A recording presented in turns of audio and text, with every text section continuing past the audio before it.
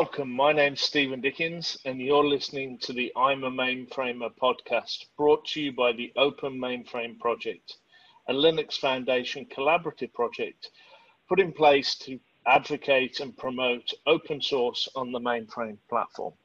I'm joined today by a good friend of the platform, Robert Garrett, who's currently an independent contractor. Robert, welcome to the show. Thank you. Glad to be here. So, reading a lot about the bio, but I think if we could just get started, Robert, could you just give the listeners a sort of brief introduction to your career? I think there's going to be a lot of highlights and things to talk about here, but just get us started, give us a view of kind of your time on the platform, and then we'll go from there. Certainly. Yeah, I got into this business really kind of by accident. I went to college and got a degree in mathematics and physics, never giving a thought to what I was going to do with that after I graduated. And I had always, I'd also taken some courses in computer science and programming. In fact, that was my second minor. And just kind of fell into it by accident. But through a series of events, some of which are a little bit humorous, I wound up in being a system programmer back in Lubbock, Texas in the 1970s, late 1970s. And I've loved it ever since. I've always been the kind of guy that can't resist tearing something apart to see what makes it work. And so this has been tailor-made for me. And there have been times when I almost feel guilty about being paid this much for something I enjoy doing so much, but I try to keep that a secret. I love that. I love that. So, I mean, you must have seen the platform change massively over the years. I mean, just give me some perspective of kind of how you got in, what those first few months and years looked like on the platform, and really what your experience was getting onto the mainframe for the first time. Oh, definitely. And I have seen a lot of changes. You know, the very first platform I worked on as an operator, which is where I started, was on good old DOS VS release 34 on a 370/145, and I believe it had maybe a whopping 768 kilobytes of memory on the whole machine. And you look at that now, and even your toaster has memory that's measured in gigabytes, so that's been kind of eye-opening for me. My wife tends to take all this stuff for granted, and every time I discover something that I can do, like as she's driving down the road using the Wi-Fi system on my car to connect to somebody's mainframe platform and do work for them while we're watching the scenery go by. Some of those things just at this point blow me away because I remember how it used to be. And she looks at me just kind of matter-of-factly and says, you know, so what's the big deal?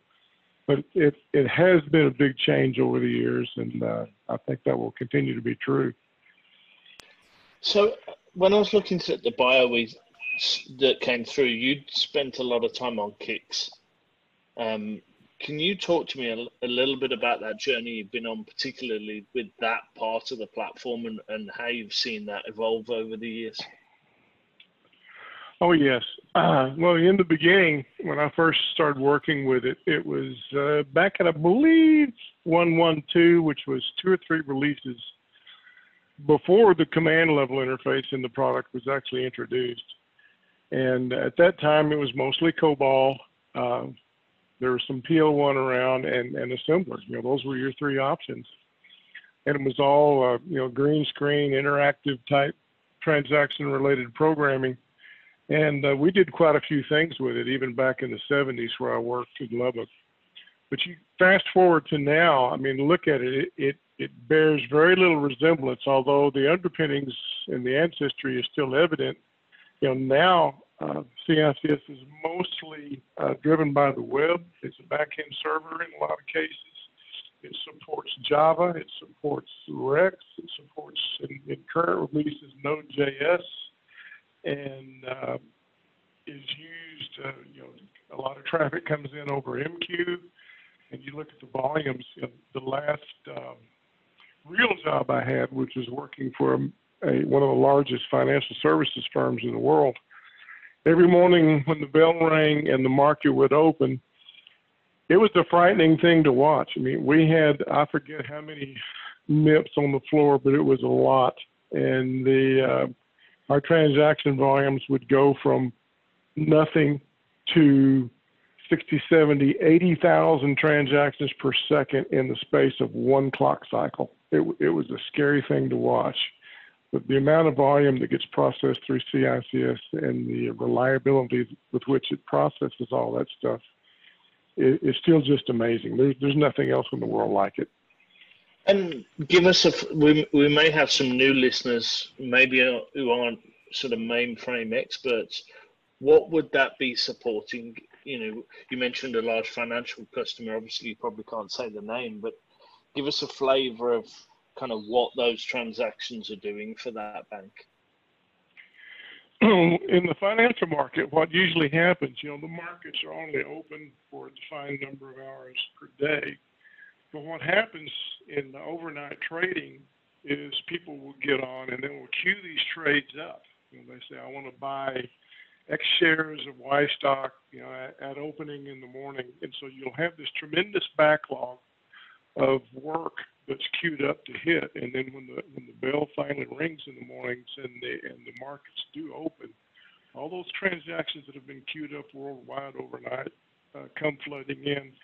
It was a real challenge in that particular customer because if you're familiar at all with mainframe technology and PRSM and logical partitions and all that sort of thing, there is a configuration that you can set it where it will automatically provide capacity on demand. We could not use that function because it did not react quickly enough to meet that market demand. I mean, it was literally going from idle to many thousands of transactions per second in the space of one clock cycle. It was a frightening thing to watch. So that was where that volume came from. And you contrast that to, like, say, an inventory or a manufacturing where their workload tends to be more even.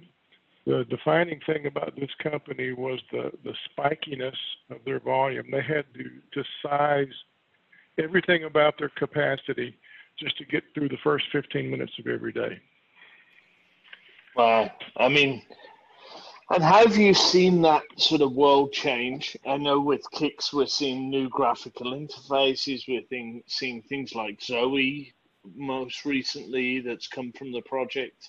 I mean, what's been your experience maybe over that last sort of 3 to 4 years? Where have you seen the platform go?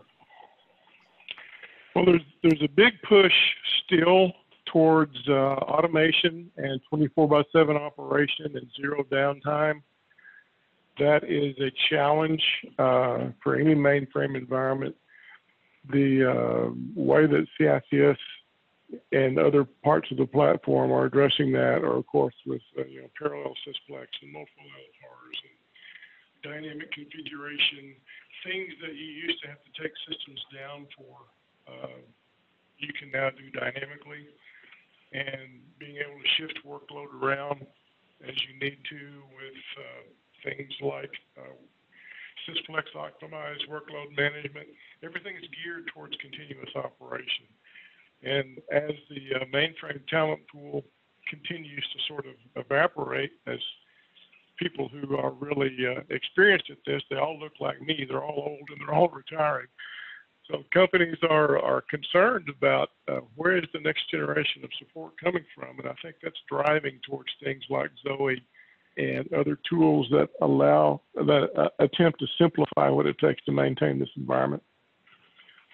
And how are you seeing that transition? I mean, personally, my journey on the platform over the last 10 years, I've seen a lot more kind of younger college kids coming into the platform and that volume of sort of younger talent. Is that what you're seeing?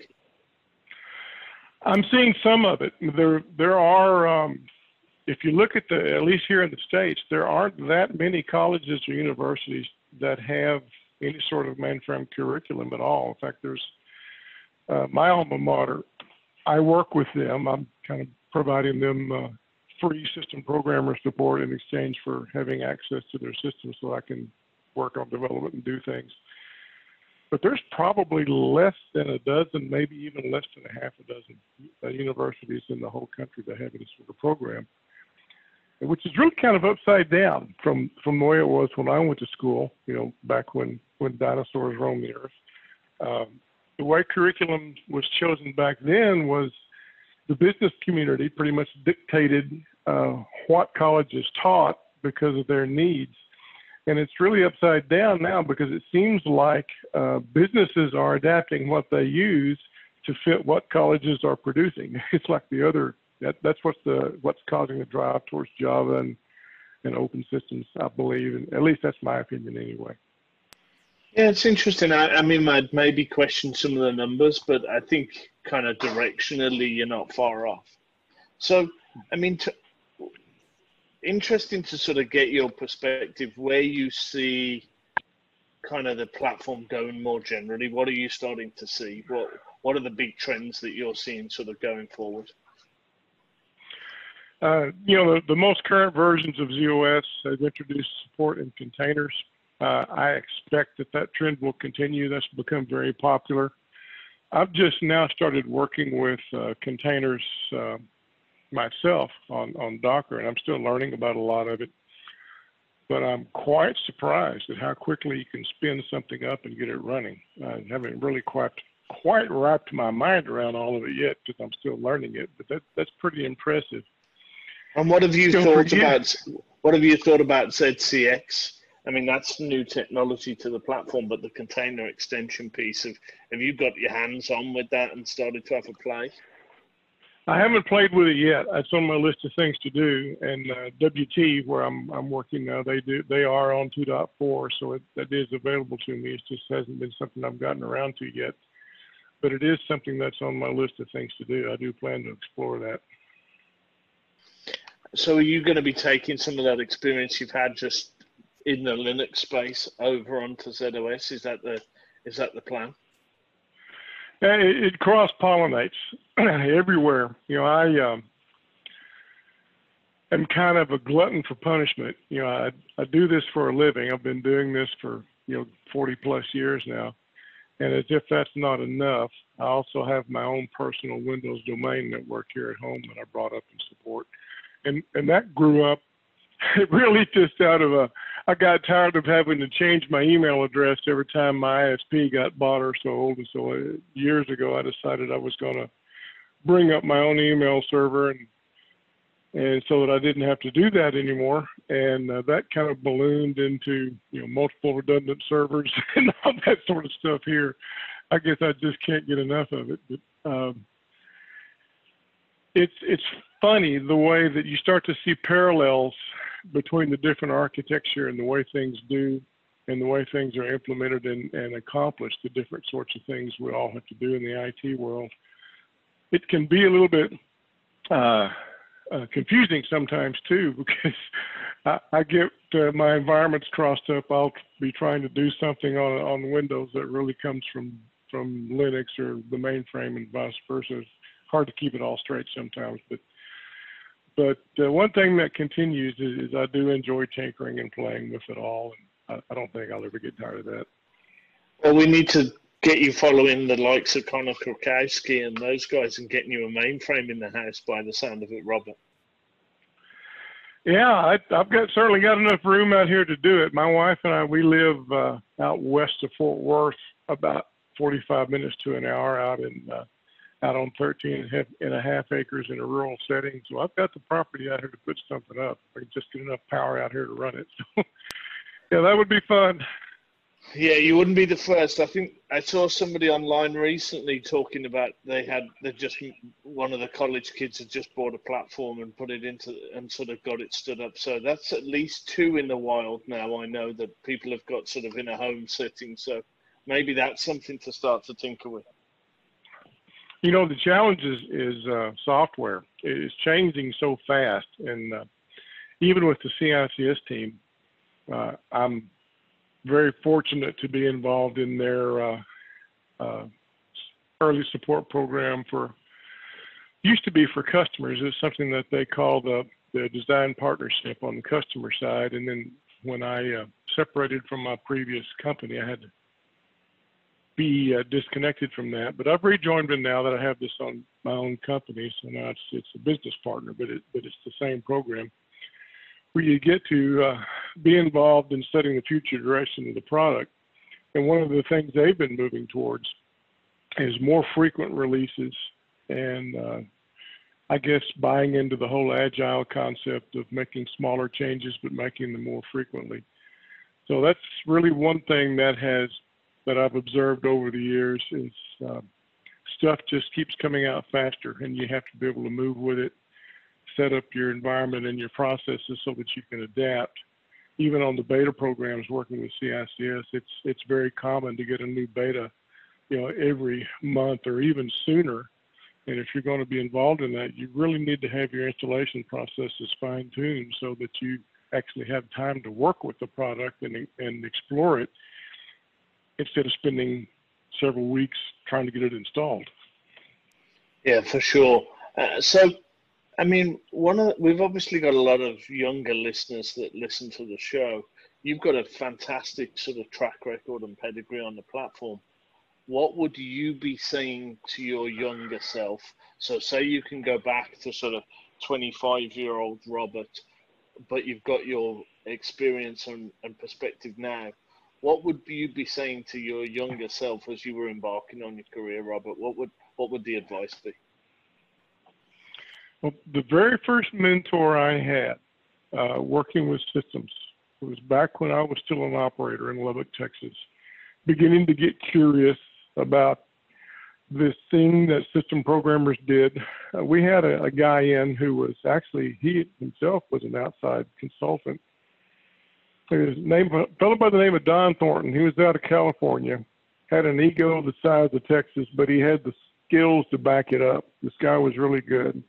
So I started pumping him for information and trying to get him to explain things to me. And he was really great about it. He would always give me just enough to get me started and enable me to go dig things out on my own.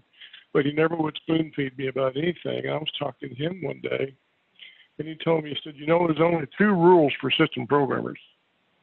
Number 1 is always make sure that you have a way to put it back exactly like it was before you touched it. Rule number 2 is go have fun. And I have followed both of those my entire career. I mean, it's a blast. I love exploring things. I love having these insights that allow me to take new concepts, new tools, new technologies, and figure out ways that they can be applied.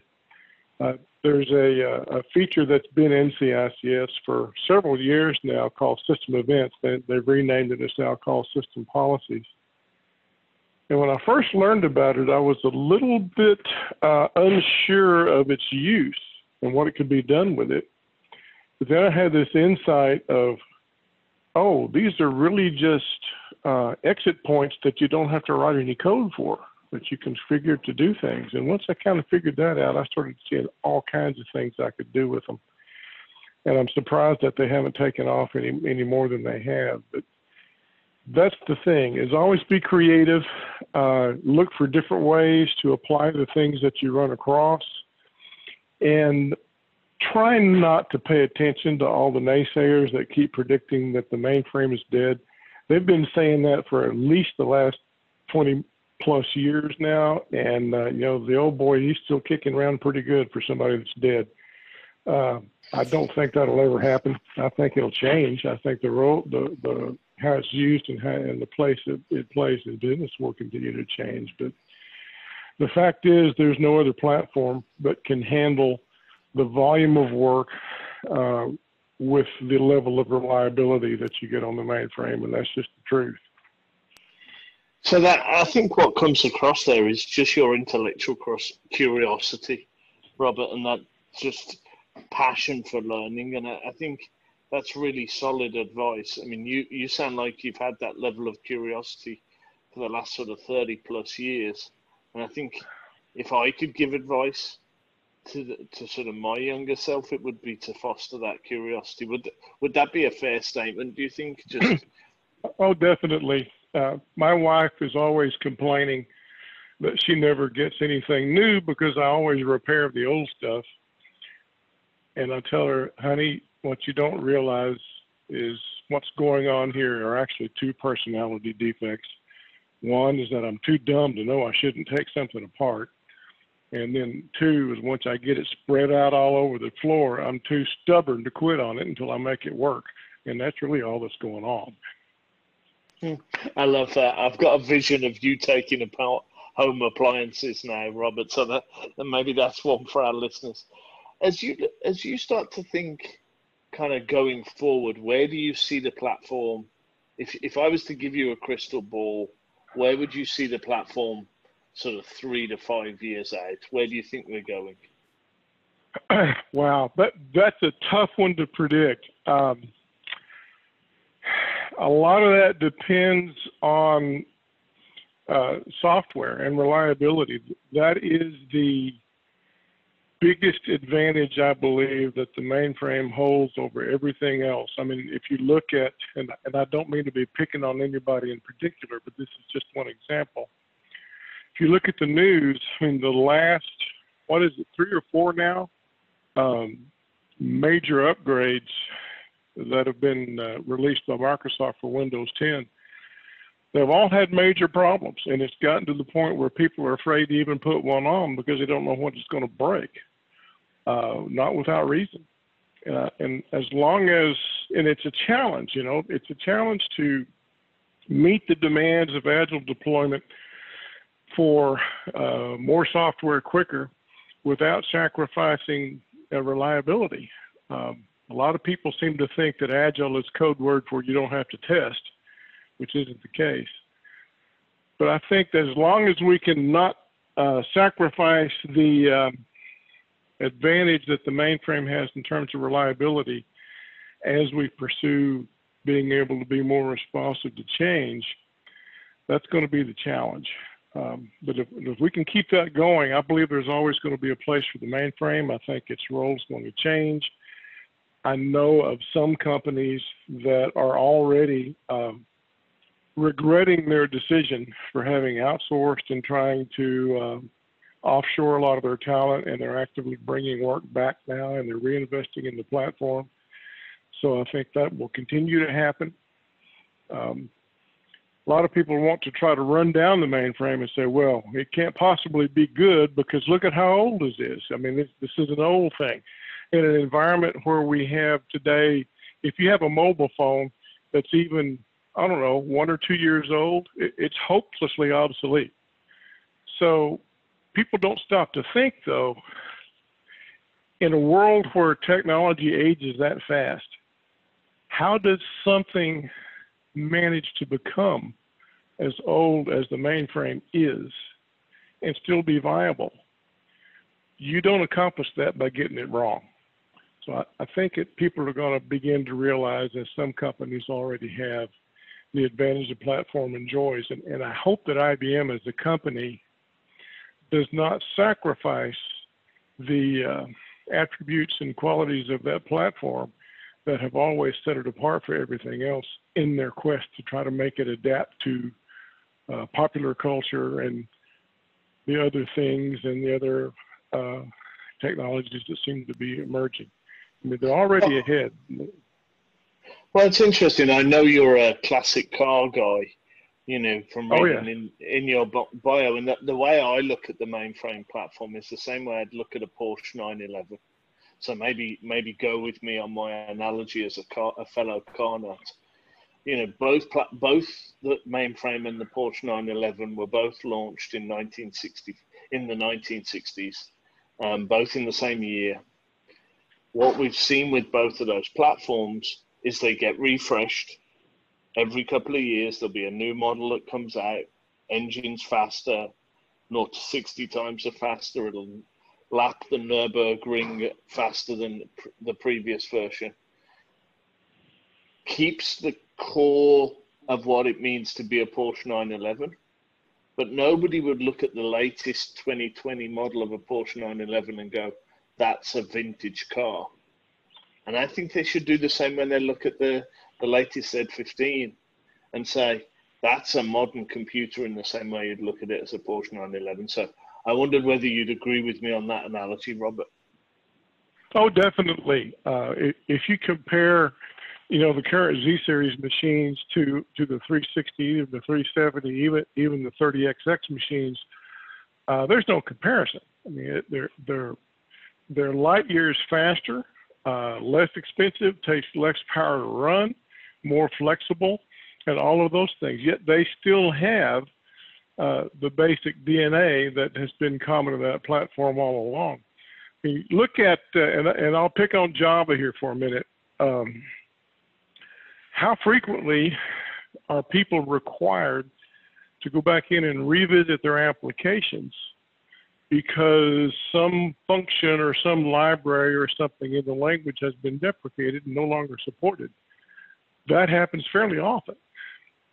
But I have code today that is still running at the object code load module level. It's been running unchanged for the last 10 or 15 years. I've never had to touch it. Part of that I'll take credit for because it's the way I design code, but part of that is inherent in the platform. They don't sacrifice old just to put in something new, and that's a big advantage. Yeah, I think that's how we've got to educate and sort of position the platform, that it's got the cutting edge design, it's got all the latest bells and whistles, if you will, that you would need, but it's also got that, you described it as DNA, and I like that description, that DNA that enables it to sort of take the best of what is a heritage we need to look after and respect, but also kind of merge it with the new. So Robert, as we look to wrap up today, is there any other sort of parting comments or things you want to share with the listeners? I think we've gone on a fantastic journey together over these last few moments, but is there anything else you'd like to add as we start to think about wrapping up? Gosh, I mean, I could go on and on, as you've probably figured out by now, but I would just like to encourage people to try to take an objective look at the actual capabilities of the platform, what it can do today, combined with its track history of what it has been doing and it continues to do for businesses since the 60s, and try not to fall into the trap of chasing the latest new bright shiny object just because it's new. This stuff works and it's solid, and most businesses, they're not in business to explore and play with software. To them, it's a tool to run their business on so that they can support and pursue the objectives that the business actually has. And I don't think there's anything better for doing that. Well, Robert, I think that's been a fantastic way to summarize up. Thank you very much for your time. Ladies and gentlemen, my name's Stephen Dickens. You've been listening to the I'm a Mainframer podcast, brought to you by the Open Mainframe Project. Please click and subscribe. We'd love a 5-star review if you could take a moment, and we'll welcome you to the next show, which will hopefully be up soon.